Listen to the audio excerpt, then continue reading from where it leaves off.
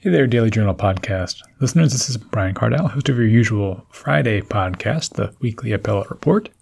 Our show was off last week while we're working on a special episode you'll find in its proper spot this coming Friday, but I'm just here for a moment before handing it over to our Orange County reporter, Meghann Cuniff, for something of a career retrospective podcast about Richard Marmaro, a longtime partner with Skadden, Arps, Slate, Meagher Flom, who headed the firm's SEC enforcement and white-collar defense practice, and who just retired at the end of last year at the culmination of a marathon insider trading case he successfully defended on behalf of Orange County ophthalmologist James Mazzo. Meghann and Richard will get deeply into the details of that case, but by way of a quick preface, it arose in 2008 when the SEC accused Mazzo, who was formerly the chairman and CEO of Advanced Medical Optics, of tipping off former Angels third baseman Doug DeCensis of a potential upcoming acquisition of Mazzo's company. Late last year, criminal charges against Mazzo were dismissed in federal court in Santa Ana after Mazzo and the government agreed to a civil settlement requiring Mazzo to pay a $1.5 million fee and agree not to serve as a director or chief executive for a publicly trading company for 5 years. In addition to chatting about the ins and outs of that particular case, Richard provides some general tips for practitioners in the security space and generally. And if you're interested in more, look for a profile Meghann wrote about Richard that's up on our dailyjournal.com site now. Without any further preamble, then, let me turn it over to Meghann Cuniff.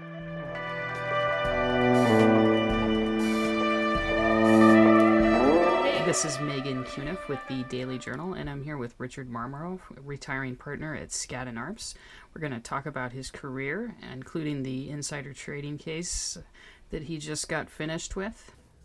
Can you take us through your thought pattern and plan of action when Judge Carter requested the supplemental briefing regarding James Mazzo's settlement with the Securities Exchange Commission? So to talk about what I thought at the time of Judge Carter's request, you really have to go back 10 years to when the investigation first started. This case was always a dual investigation, the SEC and the U.S. Attorney's Office. And as it progressed, we knew ultimately that there was a possibility that Jim Mazzo could be charged by the SEC, which he was in 2012, and then by the U.S. Attorney's Office in 2016. We also knew that the U.S. Attorney's Office charges were by far the more serious, in that they carried with them the potential of loss of liberty. This is not to minimize the SEC charges one bit, but we all understood that the SEC was a civil case and would follow along the criminal case. So we spent the lion's share of our efforts focusing on the criminal case. When we ended up getting the agreement to have a dismissal in the criminal case after the second hung jury where 10 out of 12 voted to acquit, we had to then focus on the SEC case and try to resolve that. I always knew that that would be a pretty straightforward resolution, and in fact it was. So that takes us to the time when we received Judge Carter's order. We had hoped that Judge Carter would simply sign the papers that were submitted, but Judge Carter, to his credit, being meticulous as he always is, saw things in it which he wanted to have a hearing about. So my initial thought process when we received that order from Judge Carter was, let's just get this thing done. Whatever Judge Carter needs to do, let's satisfy the judge and let's get this settlement finalized and end this 10-year nightmare for Jim Mazzo. And so that's what I thought. So the first trial was 2 months long, and you had two co-defendants who, just by the facts of the case as they played out over the second trial for sure, couldn't have been in lockstep with you. Had you had this before? I had never had a case involving multiple defendants. I've always been fortunate enough to only have one defendant, my client, in court, so we wouldn't have to worry about possibly disparate defense strategies. This was really my first multi-defendant case that went to trial. So how do you manage those situations, including communication with co-defendants counsel, and what do you do to keep your case fresh when you're not calling witnesses? Well, in terms of managing, it's a lot more difficult than meets the eye. It involves managing it pre-trial and managing it during trial. Generally speaking, without speaking directly about this case, defense lawyers enter into joint defense arrangements with co-defendants so that there can be open dialogue among the counsel. And so that is typical. But invariably, you must expect that your defense strategy is going to coincide to some extent and be different to some extent from the other defendants. What our team focused on throughout the pretrial and the trial phase of the what I'll call Meso 1, the multi-defendant case, was to stay in our own lane. We had a defense. We had a defense theory of the case. Jim Meso did not tip Doug DeCense. Jim Meso made no profit from the DeCense and related trades, and that the circumstantial evidence that the government was presenting against Jim Meso was totally explainable and had innocent explanations, which in fact we proved at trial. That was our lane. And we resisted the temptation to fight the other battle, which was really Doug DeCense's battle, explaining the innocent reasons for his trades. That was his job and his lawyer's job, and we stayed away from that. So for you, what was the key moment in the first trial? To me, the key moment was when the judge announced that the jury had no verdict with regard to Mr. Meso. Because from my perspective as a defense lawyer, there are three possible results in any criminal trial. There's two good ones. There were two good ones. One is an absolute acquittal, and the other is a hung jury. In each of those, your client leaves a free man. And since we had obtained one of those two, a hung jury, we were very happy, particularly because the other two defendants were not as fortunate. So that made it very, very clear that we had something to celebrate about. And what were the key moments in the trial that you think got you to that verdict? I think that the testimony of Jim Meso was probably the seminal moment in our first trial, in that, unlike the other two defendants who, for good and solid reasons, did not choose to testify, Jim Meso did choose to testify and was on the stand for the better part of 3 days, including some effective and grueling cross-examination by a very skilled prosecutor. And I thought he survived that very well. And I thought the jury had a good sense of Jim Meso as a person, what he had accomplished, his character for integrity, and I think that went a long way in creating the deadlock that resulted in the hung jury. Now, an early success in that trial was the cross of the FBI agent. Can you talk about how that went and what the point of that was for your case? Yes. The FBI agent, Agent Howard, was not the case agent in the case, which is typical of government strategy, where they'll have what's called a clean agent who knows basically nothing about the case, prepare himself to testify, and then testify. So his testimony was basically designed to demonstrate that there was circumstantial evidence that Jim Meso had tipped Doug DeCense. What we did, what our team did, and we started obviously several months before the trial, preparing the cross-examination. What our team did was to take on each of the alleged so-called circumstantial evidence pieces from the indictment. There were 10 of them. And we established that each one did not rise to the level of being any evidence whatsoever against Jim Meso. For example, the government alleged that there were certain telephone calls between the Meso house and the DeCense house.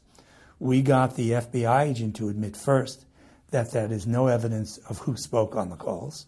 It could have been the wives, it could have been others at the house.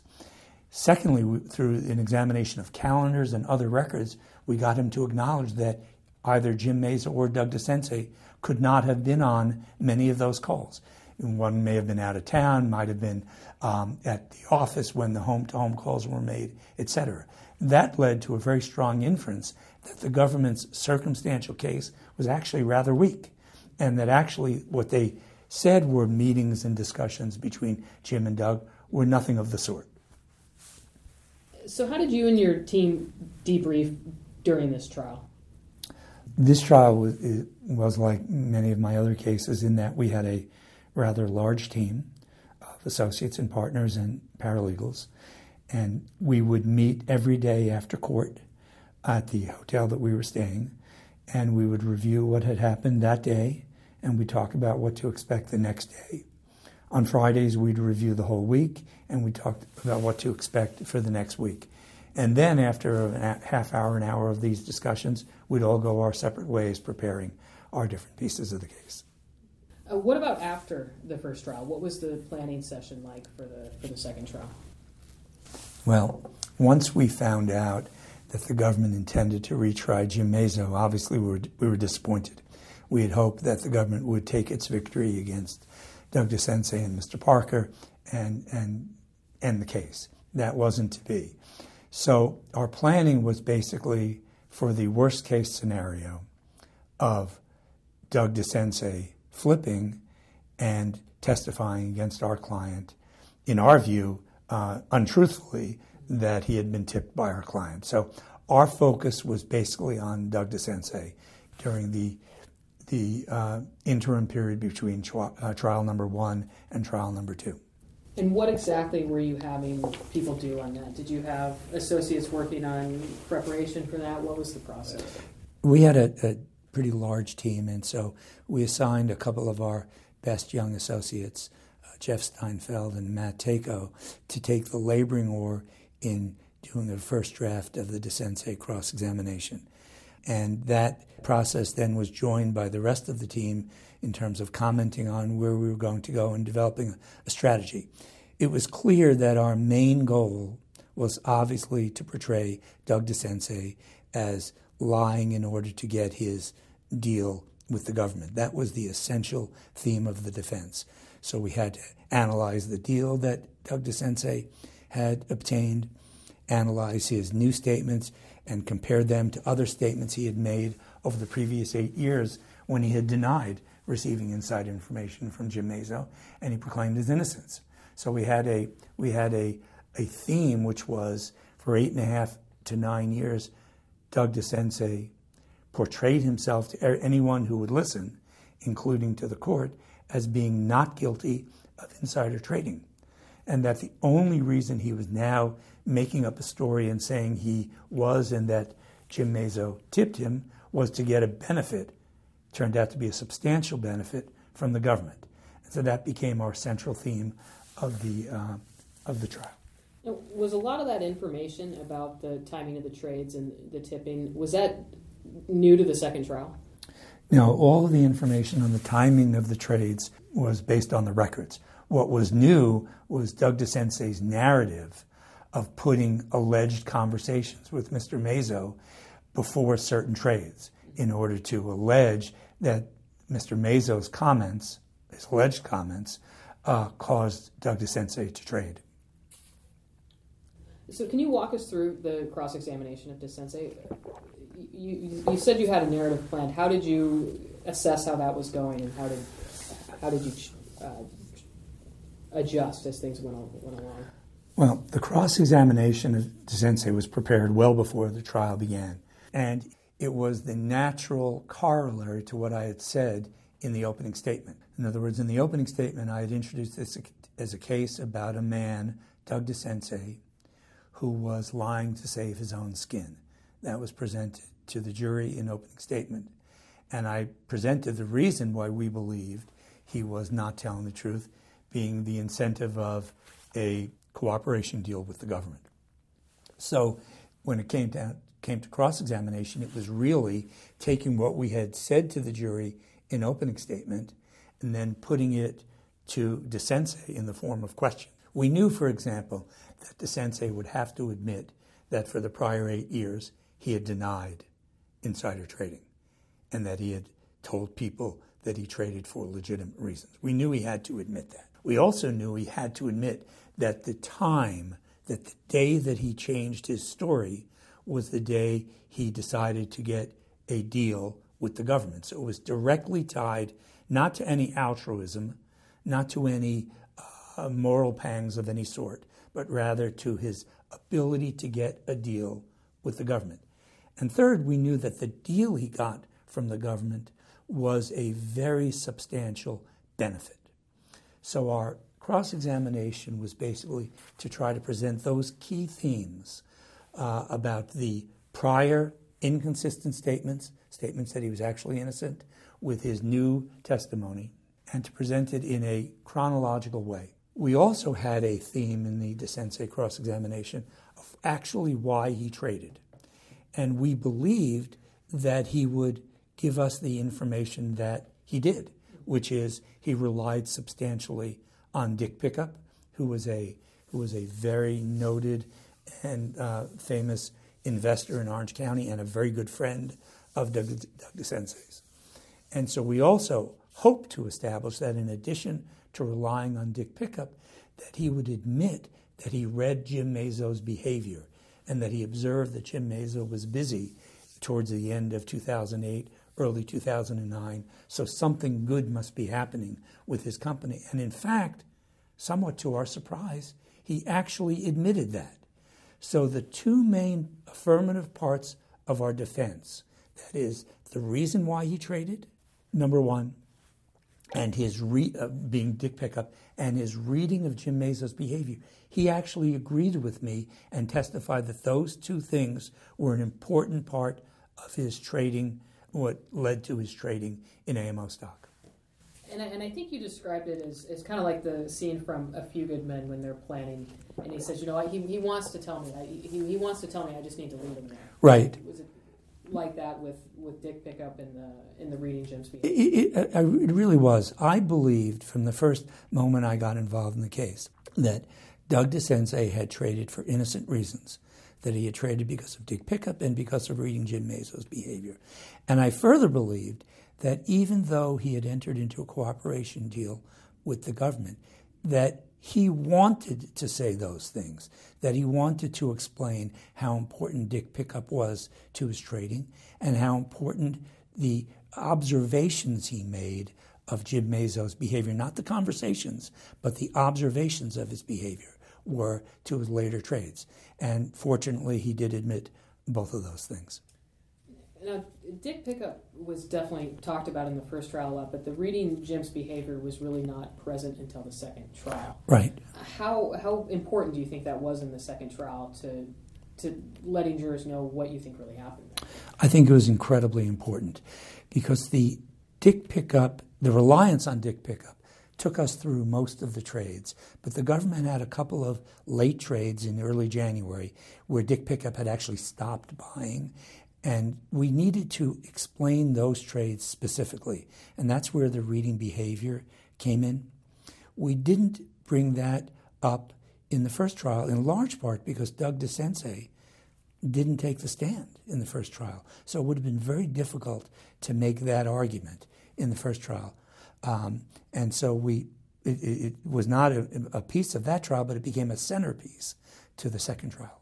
And you were saying that overall you thought his answers were largely helping your case. Absolutely. Absolutely. I felt that 90% of his answers were helpful to the defense.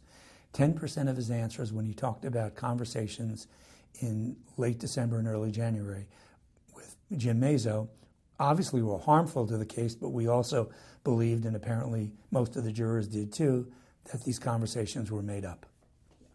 How did you maintain the tone and narrative throughout this cross-exam? I mean, it was about 6 or 8 hours over 2 days. Right. Was it? Right. How did you sustain that?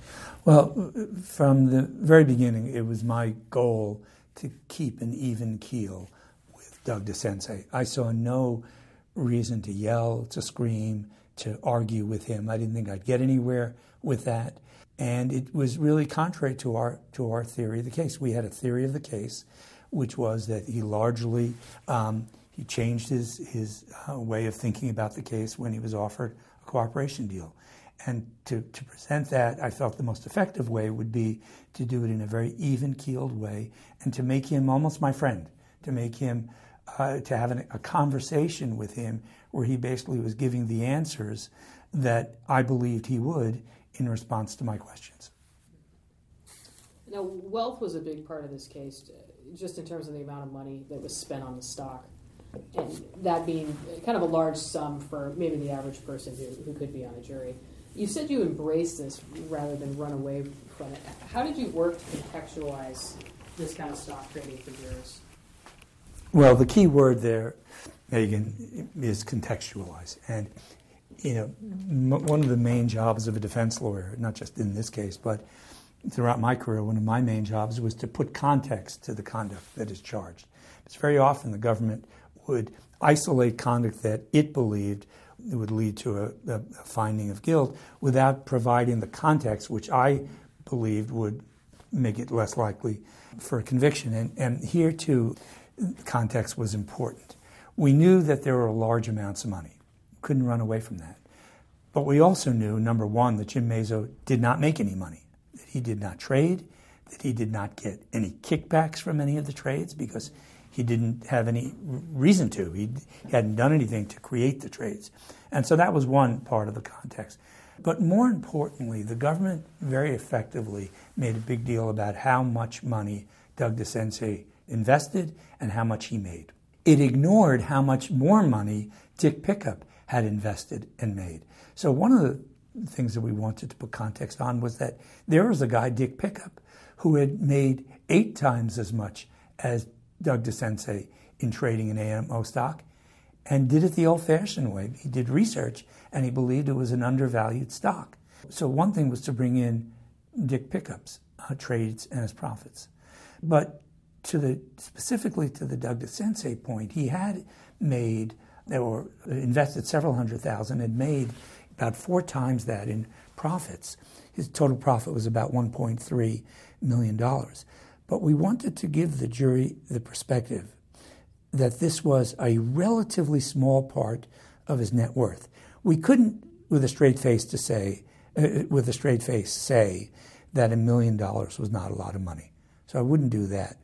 But what we did point out is that when he invested a couple of $100,000 in late December, early January in AMO stock, he had a net worth of at least $6 or $8 million. And the argument being, if you look at it in the context of his overall net worth and available cash to invest, it was actually not a large investment. And we took that argument one step further by saying that if this were the sure thing that the government was portraying it to be, why wouldn't he have invested more of his money on a sure thing? So we actually tried to take what initially looked like a bad fact, a lot of money, and turn it against the government by saying actually it was a relatively small amount of money, and if it were a sure thing, he would have invested much more. And that was the purpose of, or that was the way we presented the money in context.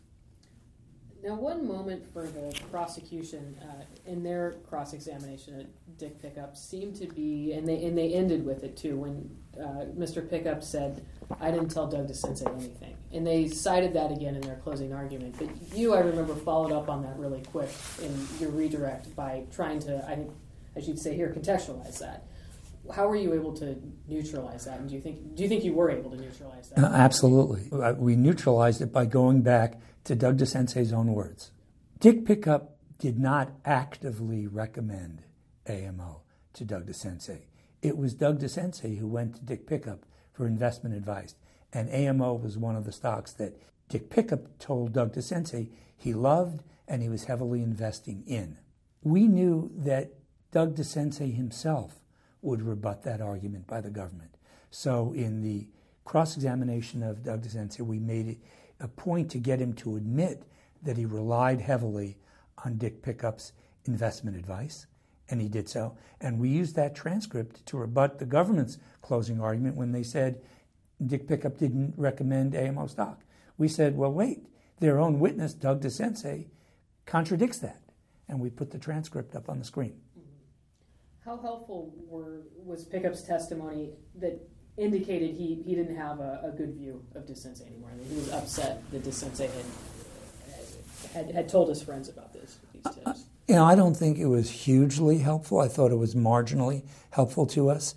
I think what it did was draw a contrast in character between Jim Mazzo on the one hand, who everyone believed and agreed was a great guy, not just a good guy, but a great guy, and a man of enormous integrity, with Doug DeCinces, who had made a cooperation deal to save himself, and who, according to Dick Pickup, really had let him down by not only trading himself, but more importantly, recommending the stock to his friends and using Dick Pickup's name in his recommendations. I think that's what disappointed Dick Pickup the most. Was Dick Pickup was a very private man, and what he was telling Doug DeCense was friend to friend. And Doug DeCense not only traded himself, which was totally legal, but he then went and recommended it to his friends, and telling his friends, Dick Pickup loves this stock. Dick Pickup was a private man and didn't want others knowing what he was investing in. Well, where does this case rank for you in terms of your career, and how was this case one to go out on? Well, first of all, it was a great case to go out on because I'd spent 10 years of my life along with a great team of lawyers here at Skadden preparing for the moment of trial, and actually the moment of two trials. And to get a 10-2 acquittal, not guilty vote, the second trial, in a case where the alleged tippee pointed to my client and said he's guilty, was just a very gratifying result. In terms of how the case stacks up, it certainly wasn't my most complicated case because this case ended up being a one-on-one with a cooperating witness saying something and the defendant saying the opposite. But in terms of the length of the case, in terms of the stress level of representing an innocent man and not wanting him to be convicted of criminal insider trading, when we on our team firmly believed in his cause, that stress level was among the highest of any of my cases. Now, what about there was a single 9-3 count on a broader perjury charge, and my interpretation of that would show that it indicates one of those people thought that he did tell DeCense something, he just did not believe DeCense's story.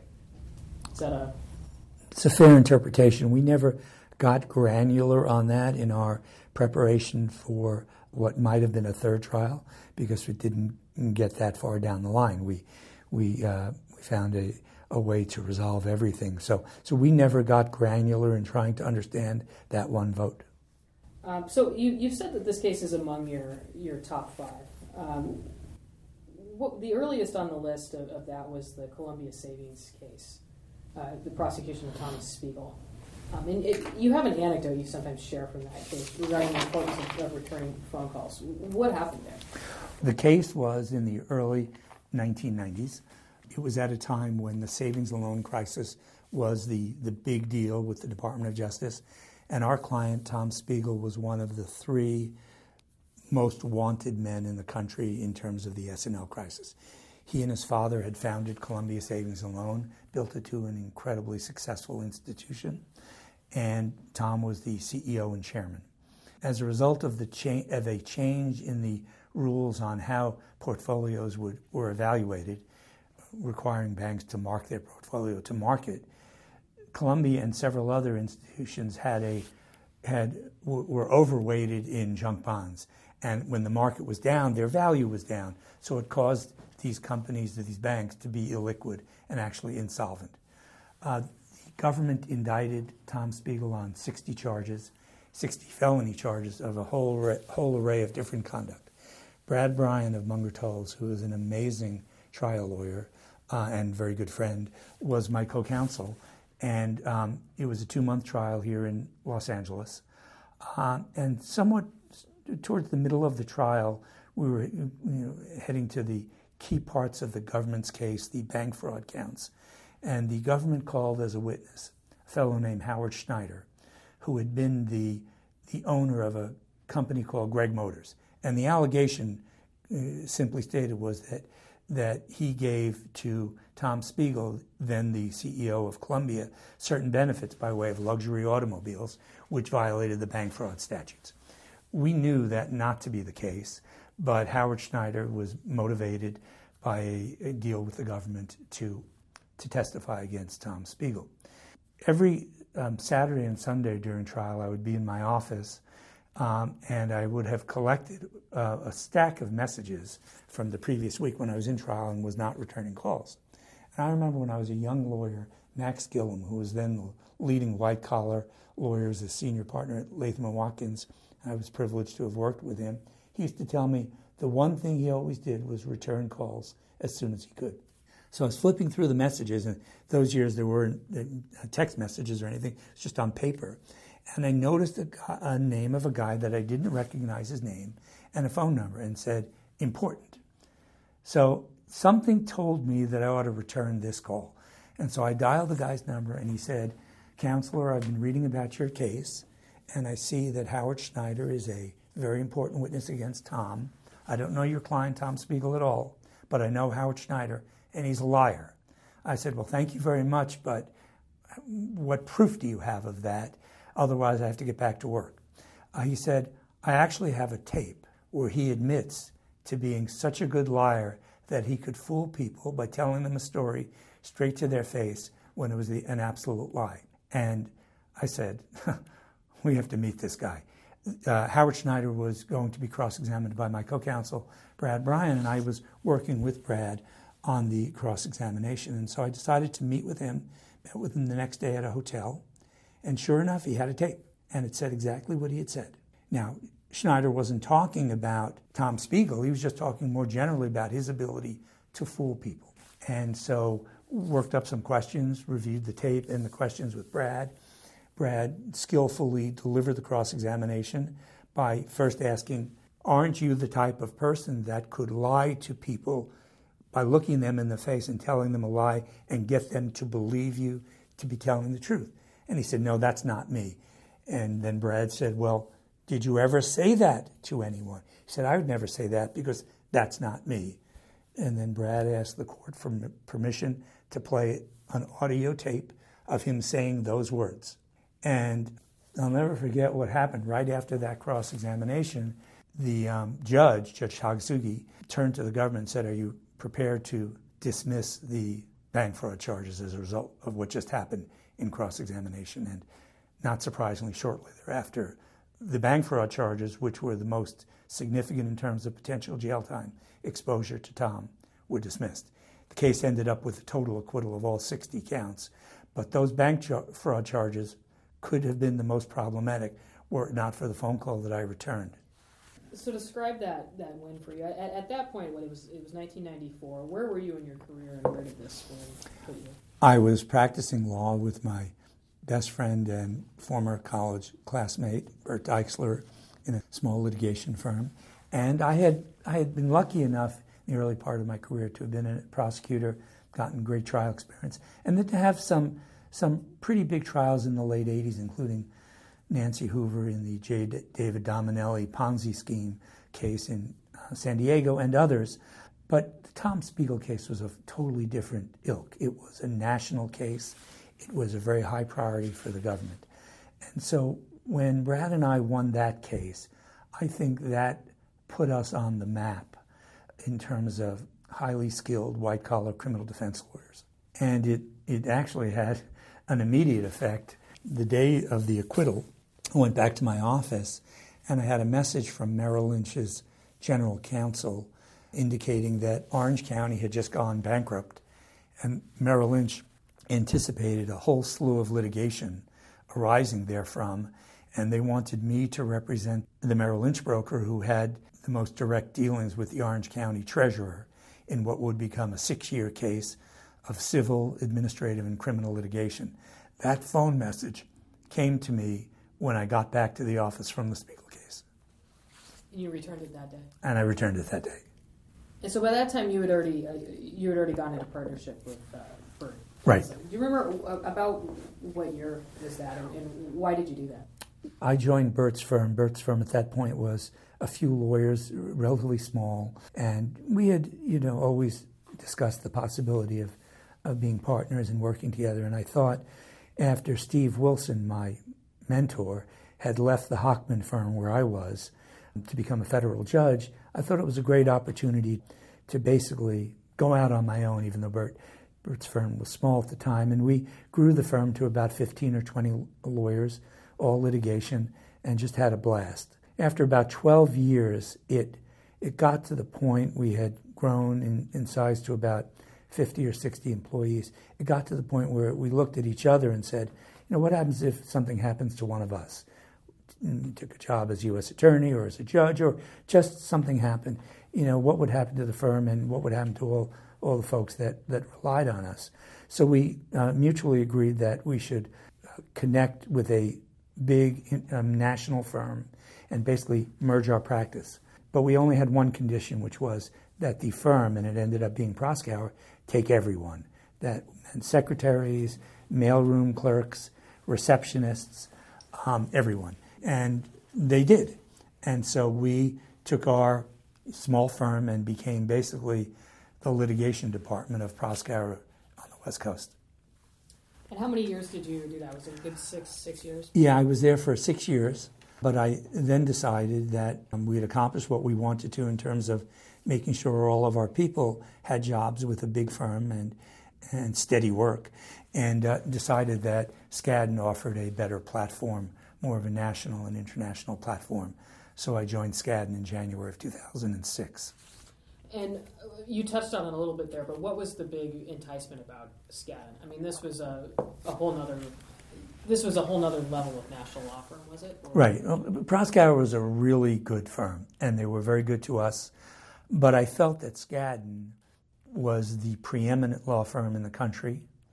It had an amazing M&A and corporate practice, but a very good litigation practice as well. So I thought it would be a better platform for a national practice for me. And how did you joining Skadden coincide with taking on Greg Reyes? Greg Reyes came to me about 2 years before I joined Skadden. And that was during the criminal investigation of what then became the scandal of the day, the stock option backdating scandal. And he had been the CEO and chairman of a company called Brocade up in the Silicon Valley. And he hired me in late 2004. I represented him at Proskauer for about a year. And then he had not yet been indicted when he came over to Skadden with me, and his trial then occurred a year or two later. So obviously that was a pretty big case to bring with you to Skadden. It was. But to Skadden's credit, Skadden really was not hiring me for a case. That became very clear during the discussions with Skadden. They wanted me, and they wanted my practice, but it wasn't because of the Reyes case or any particular case. It was more about what I had done over the past several years and what they believed I could do. And Reyes was your first big case at Skadden, right? Yes. That's what you were doing. Yes, right, it was. Right from the beginning. Yes. How did you prepare for that, and take us through the trial there? Well, one of the great things about Skadden is the number of talented younger lawyers who are hardworking and eager to work on trials. So I was fortunate to build a team of a dozen or so young lawyers, because this was a very complicated area of stock option accounting. We needed experts. Coincidentally, we had a conflict with the cross-examination of one of the witnesses in the case, in that he was a KPMG auditor, and Skadden represented KPMG. So for that witness, I brought my good friend Brad Bryan in to assist, and he did a terrific job in that cross-examination. But the preparation was very much like preparation for other big cases. It was analyzing all of the documents, coming up with a theory of the case, and then executing on it. And the verdict in that was widely reported as shocking. I think the San Jose Mercury News even led with that it was a shocking verdict. What was that like for you? It was a shock. It was a shock for all of us because we saw what was happening in court. We saw how well the cross-examinations of the government witnesses had gone. We thought our defense case was good. And we talked to people, reporters and others who were in the courtroom. We talked to a lot of the courtroom observers, and to a person, everyone was saying, boy, this is a winner. You guys are going to win. And after 7 days of jury deliberation, the jury convicted Greg. So it was a shock to us. But we knew that we had a very strong issue on appeal, and that was the prosecutorial misconduct, which we had discovered during the trial, which we had argued for a dismissal before Judge Breyer unsuccessfully during trial. We knew that would be, or we believed that would be, a winning issue on appeal. And sure enough, after 2 years of appellate work with Seth Waxman from Wilmer Cutler, Wilmer Hell, I guess, we were successful on appeal. And how did you follow that appeal? And I mean, what was it like when the convictions were overturned? Oh, it was an amazing day. I was actually at lunch at the Brooklyn Diner in New York during a break of interviewing experts for my next big options backdating case, the Ruley case, when I got a call from Greg Reyes saying we won 3-0 Court of Appeals with a lengthy opinion. It was an amazing feeling knowing that he at that point was a free man. And you didn't do the second trial, right? No, I didn't. The second trial conflicted with the Ruley trial, so I wasn't able to do it. And the Ruley trial was obviously your next big one, and that seems to have become your career-defining case. Do you agree? I do. The Ruley case was an incredibly complicated options backdating case with a lot of moving parts. There were several, or there was one co-defendant whose case was severed, the co-founder of Broadcom. And so we had another law firm kind of watching us, Williams & Connolly, became very friendly with several of their partners, including Brendan Sullivan, who were terrific lawyers and great friends. But we were the first to go to trial. And so that in and of itself was a daunting task. There were millions of pages of documents to analyze, and we had to figure out a way to convince a regular jury that the mere fact that the senior executives made hundreds of millions of dollars in stock options that they had received from the company didn't mean that there was a fraud or that it was illegal. And to do that, we had to really understand stock option accounting, and we also had to understand what other people in the company felt at the time. And that's how we developed the theme of now versus then. Our theme basically was that now some people were saying it was criminal because the government was interviewing them, the FBI showed up at the door, the FBI and the government had a belief that it was criminal, so they kind of started believing it was criminal. But at the time, back then, none of them believed it was criminal. All of them believed they were acting in good faith, including Bill Ruley. And that became the central theme of the case, now versus then. And then you pursued the prosecutorial misconduct allegations you pursued became the key to dismantling that. Can you walk us through how that came about and what the process was for that? Well, there were a number of things that had happened pre-trial during the investigation, which we didn't believe were kosher. We made a motion at the beginning of the trial to dismiss that the judge did not even give us an evidentiary hearing on. So we started the trial, and we got to the defense case. Government rested. Defense were going to call its first witnesses. And on our witness list, which we gave to the government, were 2 ex-executives of Broadcom, the general counsel, David Dull, and the co-founder, Henry Samueli. We knew from conversations with their lawyers that they were going to assert their constitutional privilege because neither one had been prosecuted to the full extent of the charges yet, and so they both believed they had jeopardy and could validly assert the Fifth Amendment. We believed the only way around that was to ask the judge for defense witness immunity, a tactic that is rarely, if ever, granted. But this judge, to his credit, Judge Carney, read our papers, had seen how the trial occurred to date, and realized that the 2 most important people that he could hear from were David Dull, who was the general counsel and deeply involved in the stock option practices, and Henry Samueli, who was on the stock option granting committee. And so he granted defense witness immunity to unlock the key to their testimony. So that was the first piece that led to what became the dismissal based on process misconduct. The night before David Dull was to hit the stand, I was having dinner in the bar at the hotel where the team was staying, and Jim Asperger, who had been a friend for many years and was one of the leading white-collar lawyers in town, came up to me and said, "You won't believe the story that just happened to me." And then he related how he and his partner, Seth Aronson, a fine civil litigator in his own right, had had a meeting with the prosecutor to talk about David Dull, because the prosecutor reached out to them after he saw David Dull's name on the defense witness list. And the prosecutor basically said to them, well, what's he going to testify to? and Jim and Seth generally outlined the areas that I wanted to inquire into. And then the prosecutor said something to the effect that, well, he's got some exposure. His immunity is limited. He's got some exposure for perjury if he doesn't tell the truth. And furthermore, if he basically testifies that what happened here was wrong, we're going to give him a soft cross. But if he claims that what he was doing he thought was proper, and he believes that Bill Ruley thought it was proper, then it won't be a soft cross. And we believe that was a very heavy-handed way of approaching a witness. We believe that if defense lawyers ever did that with a potential government witness, the government would raise holy hell. And we wanted to bring that misconduct to the judge's attention. And so we strategized about how to do it, and I persuaded Jim that the best way to do it was to tell the judge in a letter that night exactly what happened. And hopefully we'd get an evidentiary hearing. And Jim, to his credit, agreed, even though it was to some risk to his client that he expose what the government had said to him in their conversation.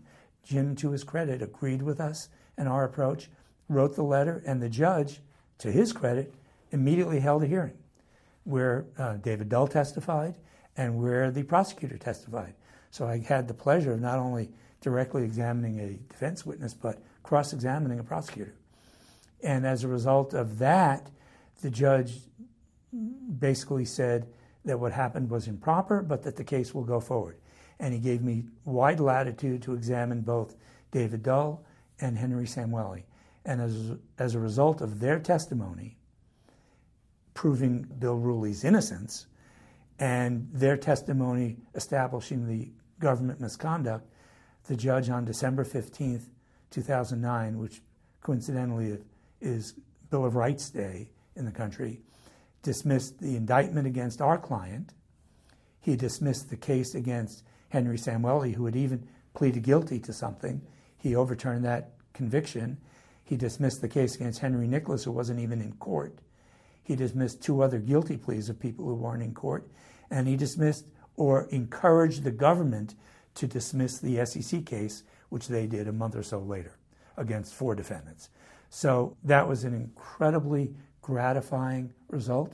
It was totally warranted based on the facts and the law, but I applaud Judge Carney for having the courage to take the first step of granting defense witness immunity. And where did you go from there? That was a huge win, and you pretty much were immediately into the AMO Meso case. Yes. Because they were doing just the investigation. You were representing the company. So Yes. Yeah. Yes, but I got hired by Jim Meso in the middle of 2009, actually before the Ruley case. But the investigation started heating up in 2010, 11, 12, so that took a lot of my time.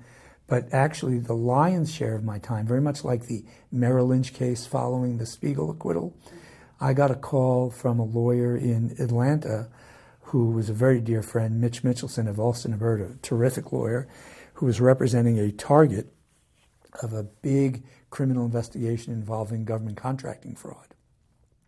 And the company might be looking for a new lawyer to represent the chairman and the company. That turned into the Agility case, where we represented Agility Public Warehousing, which was the contractor to supply the food to the troops in the Iraq War. About an 8-year contract, about a $10 billion contract that the government said was fraudulent. And so for the next 8 years, I spent substantial time going back and forth to the Middle East, all around the country, and litigating, again with a very big team here at Skadden, litigating this large government contracting fraud case, which ended up being settled for a 1-count misdemeanor and the payment of $551, which we actually believed was a total victory, considering that our client was facing $10 billion of potential damages. There were court proceedings in Atlanta for that, correct? There were. Our team had uncovered in their examination of 27 million pages of government documents what we believe to be government misconduct in the investigation of the case, tampering with witnesses and doing other things which were improper. The judge in that case was a magistrate judge. We made the motion, and he agreed that there was enough evidence to have an evidentiary hearing. So our team prepared for what turned out to be a 2-week evidentiary hearing in Atlanta, and we prepared very much like the trial preparation. We got to cross-examine government agents, government prosecutors, and after the hearing, the magistrate judge announced that he was very troubled by the conduct in the case, specifically that he didn't find the testimony of the lead FBI agent to be credible, and that he didn't tell us what he was going to do, but he said that's going to all be considered in his opinion on whether or not to dismiss the case. Well, that opinion ended up never being drafted or finalized because the case settled before it was released. Are there other cases that stand out that you'd want to mention? The only other cases that I think I'd want to mention are a couple of the cases that I had as a prosecutor, because I think they kind of set the table for me in terms of giving me the confidence and the trial skills to be a defense lawyer. I was fortunate enough to prosecute in 2 separate trials a deputy sheriff for civil rights violations, and then the deputy sheriff again and a DEA agent for yet other civil rights violations, which included forcing witnesses to deal heroin and cocaine for them, and assorted threats to witnesses in other cases, and some really terrible misbehavior. The case was investigated by the LA Sheriff's Department and was a pretty high-profile case in the early 1980s. Those were 2 trials that I thought were particularly noteworthy when I was a prosecutor. You went to NYU Law after George Washington. You said you'd always wanted to be an attorney. Where did that come from? I always wanted to be a lawyer because I like to talk, I like to argue, I like to debate, and I didn't like blood. So I couldn't be a doctor, and growing up in a typical Jewish home on Long Island, there were really 2 options for a career, either a lawyer or a doctor. So a doctor was eliminated, and I thought law would be good. Plus my grandmother on my mother's side loved Perry Mason, and so she and I would watch the episodes of Perry Mason, and obviously that was a terrific defense lawyer. I didn't know that's what I was going to end up being, but that kind of lit the flame as well. What did your parents do? My father was an insurance man, and my mother was a accounts payable clerk at a company. So, I mean, what advice would you have for law students in general, in those interested in white-collar defense work? When I was in law school, that's the last thing I wanted to do. I wanted to be a corporate lawyer. And so I had to go to a law firm and really see what corporate law was like to convince me that I wanted to be a litigator. So the first piece of advice is don't be so sure you know what you want to do when you're in law school. Certainly it didn't work that way for me. And I know others who have had the same experience. So keep an open mind. When you're a 2L and if you're fortunate enough to work at a law firm, try to sample several areas before you end up committing to that. And the second piece of advice is to understand that when you become a young lawyer, you have multiple opportunities to add value to the cases you're on. You enter with no experience, obviously. That's the nature of being a new lawyer. But what you enter with is great intelligence and great energy. And you can add value to the teams and to the cases that you work on.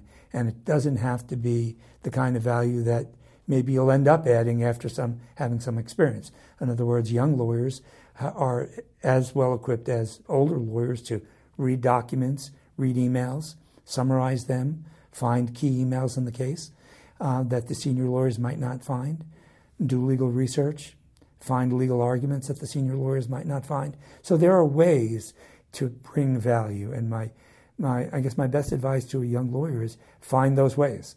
Find the way in whatever case you're working on to bring value to the enterprise. And so when you're in trial and managing a big team like you are, how do you balance the big picture with the day-to-day issues that arise? Well, if I'm on a big trial, there's very little balance. We have a big picture of what our big themes are and where we want to get to by the end of the case, but you get immersed on a day-to-day basis in the particular battle that day.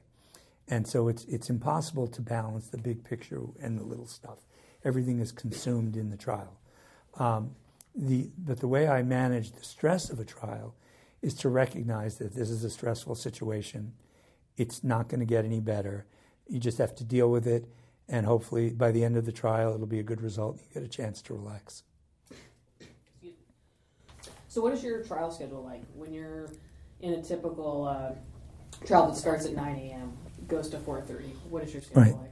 So the trial schedule on the last several of my cases, which were larger cases and multi-month cases, the trial schedule starts in the pretrial phase, which begins as much as a year or two before the trial. And that's kind of a regular schedule. I generally do not work weekends when I'm preparing for trial until about a month before trial. And then I go into total trial mode, which means 7 days a week. It means 7 in the morning till at least 7 at night. And as it gets closer to the trial, it gets stretched to 9 o'clock at night, but I can't much function past 9 p.m. And that's the schedule of most of the people on my team as well. Some of the younger lawyers like to sleep in a little bit, but they work much longer and later than I. And so the trial schedule in trial is the same. Starts at very early in the morning, usually around 4 or 5 o'clock in the morning when I wake up, preparing for that day, polishing my notes for that day's events. Trials from 9 to 4, 9 to 5. And then we go back to the hotel and I work till 9. Go to sleep at 9 and wake up the next day at 4 o'clock. If the trial starts at 9, what time would you typically be at the courthouse? We always got to the courthouse early. We get to the courthouse by 8 o'clock for a 9 o'clock start. When and why did you decide to retire? I decided to retire because I thought it was a good time to retire. I wanted to finish the Meso case. I wanted to finish the agility case. Both were long-standing commitments to clients that I thought very highly of. The Meso case stretched out longer than any of us thought. The first trial was supposed to be in 2015, I think. We were down, ready to go to court. But the day before trial, the government filed an interlocutory appeal, which went to the Ninth Circuit and delayed that trial for 2 years. But the two Meso trials, Meso 1, which was in the spring of 2017, and Meso 2, which was January and February of 2018, were incredibly difficult trials. I was representing a person that I deeply believed in, but I saw a government case which had superficial appeal to it. And so I felt tremendous pressure to get the right result, which in my mind was an acquittal in the criminal case. And that pressure was more pressure than I think I've ever felt in trials. Perhaps it was a function of my age. I had never tried a case at age 67 before, obviously. And I think part of it was the client and the circumstances. A defendant, flipping and then coming up with a new story that my client was guilty and defending against that. All of that led to 8 days of jury deliberations, 4 in each trial, which were incredibly stressful. And I said to myself, if I get through this, this is it. And we were able to get through it. We ended up getting a great result, and I said, I can't do this anymore. Yeah. Because what can you do during jury deliberations? I think we had this conversation during jury deliberations. You can't do anything. All you do is sit by the computer. The judge and the staff were kind enough to allow us to be at our hotel rather than in the attorney lounge. But to sit by the computer, looking at your emails, waiting for an email from the clerk saying, the jury's gone for the day, or we have a verdict, or we have a note, and that's incredibly stressful. I sat for the entire jury deliberations with my client in my hotel room watching the computer. Yeah. And notes, the notes are obviously a big deal, and you're reading the tea leaves on there, and those can add to the stress more when you're trying to interpret what the jury's thinking about. Absolutely. And that concludes our podcast with Richard Marmaro. This is Meghann Cuniff from the Daily Journal. Thank you for listening.